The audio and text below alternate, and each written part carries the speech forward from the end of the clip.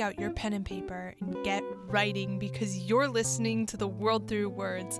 I'm your host, Julia Summerfield, and this is your one-stop shop for everything writing. From plotting to your first novel to the details and structure of the hero's journey, The World Through Words is your tool to learn it all. So let's get writing. This week, we're going to be talking about dialogue.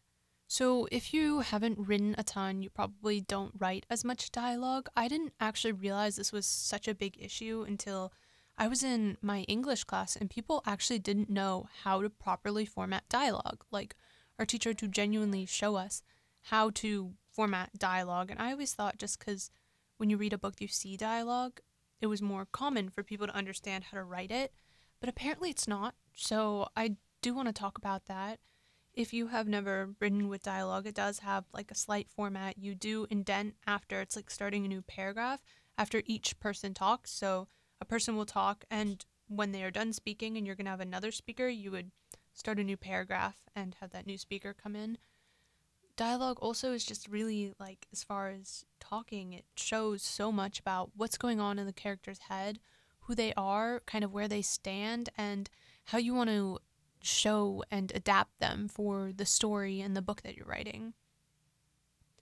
Character dialogue is revealing. You are using your dialogue to expose something hidden or secretive about your character, maybe something that you can't really say directly in the narration, but you want to be implied. People talk all the time in real life, and if you just like sit back and you listen to them, you can kind of hear that they will say things, and a lot of times that's reflective of who they are. Manners of speak, word choice, the way somebody talks is all very much like a part of their personality. So when you're designing characters, you have to really think about what their voice is. What do they sound like? So when I'm writing a book, the biggest thing that I have to have, that I need to understand, or I literally can't write the book and have to give up on it, is the voices of my characters. I have to be able to hear them somewhere, like in my head, and just know that that's what they sound like and that's who they are. And if I can't hear them, then I just get really lost and I have no idea what's happening in the book anymore, and it just gets really, really confusing.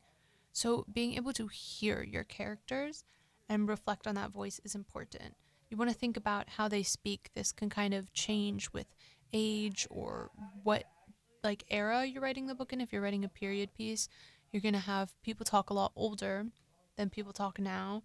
And you can really play with that. Like you can really change the sounds and the vocal fluctuations in people's voices and kind of like go along with it. When you're writing dialogue, this is my like biggest secret, craziest tip ever, but like read it out loud. So like when you like write it, speak it. So when you're writing your dialogue and somebody's talking, actually talk what they're saying, because it really helps you like figure out how the words sound or how you want them to sound. If they have a certain voice, go for it. You know, if you got to learn a British accent, learn a British accent. It can really just help enrich the character and really help you figure out what works to how they are speaking, because you can kind of hear it and figure it out, kind of figure out what people do say, what people don't say.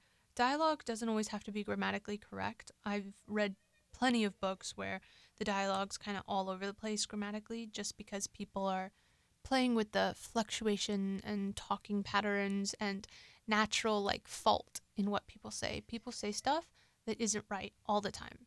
You know the word anyway? A lot of people say anyways, but it's just anyway, it's not anyways. But when you're writing like dialogue, you would have your character say anyways, or they would say stuff that's like incorrect just because that's what people would actually say. So think about stuff that people speak grammatically incorrect often, like are all the time just saying that has no grammatical sense, makes no grammatical sense, is grammatically wrong, and just kind of convert that into speech so that when your character is speaking, they have the same inconsistencies as an actual person would. And then, like I said, just listen to people. That is your best way of kind of learning how people actually speak. Sit down and just take a deep breath and listen to the world around you. You're going to pick up a lot on the different like sounds that people naturally make, the things that people say, the way they act. There's a lot that you can hear just in somebody's voice in regard to material that you can take for writing.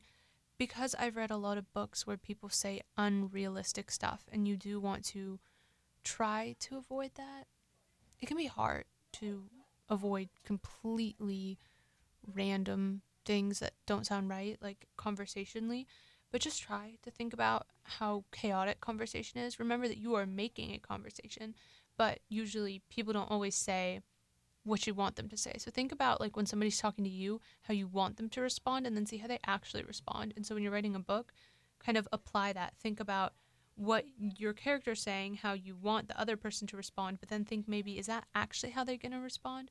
Is this conversation actually going to be perfect like this? Are they going to say the right stuff every time? Probably not. Are people going to say awkward things? Are they going to say stuff wrong even? You could write that into a book or into a movie. Especially with a movie, you can do a lot more with like imperfections in speech because that makes more sense. Or people kind of like talking over each other. You lack that ability in a book, but in real life, people have conversations that make no sense. Like somebody will say something and the next thing somebody says doesn't make as much sense to that. In a book, that doesn't sound as nice, it doesn't flow as nice, but keep it in mind. You know, you do want to be answering the last thing the person said in the dialogue so that it flows well, but you do want to keep in mind the natural, like, speech patterns and the way that people are actually going to be talking and how people are actually going to be sounding. Dialogue and writing good dialogue is a lot about listening and speaking yourself and being very conscientious of like what you're saying and what everybody else is saying around you. So really just keep an eye on that. It can be hard to listen, but eavesdropping is your best friend when you're a writer, and you do really learn a lot from just listening to everybody, listening to the sounds, picking up on just the natural ways that people talk, the natural things people say, the natural way that people act even, and just building that into your characters. The most realistic sounding characters with the best voices are going to be most similar to actual people because that makes sense. You don't want it to be performative like a play, but you need it to be dramatic enough that it's entertaining, but still random enough that it makes sense to the actual human voice. And you can really lead into this, with more emotional talk or simple talk in the movie when Harry met Sally. Their dialogue's really well done, and the characters start off talking a lot about physical things, like what they're doing, their actions, they're moving, and then kind of transition that into a more emotional and deep conversation. And you can have that. Remember, dialogue's supposed to be revealing, it's supposed to say something. So you can have random dialogue, but make sure it's feeding in at least a little tiny bit into the storyline, what's going on with the characters, who's doing what does to what happens, and just kind of keep that in mind. Everything is trying to build on your plot.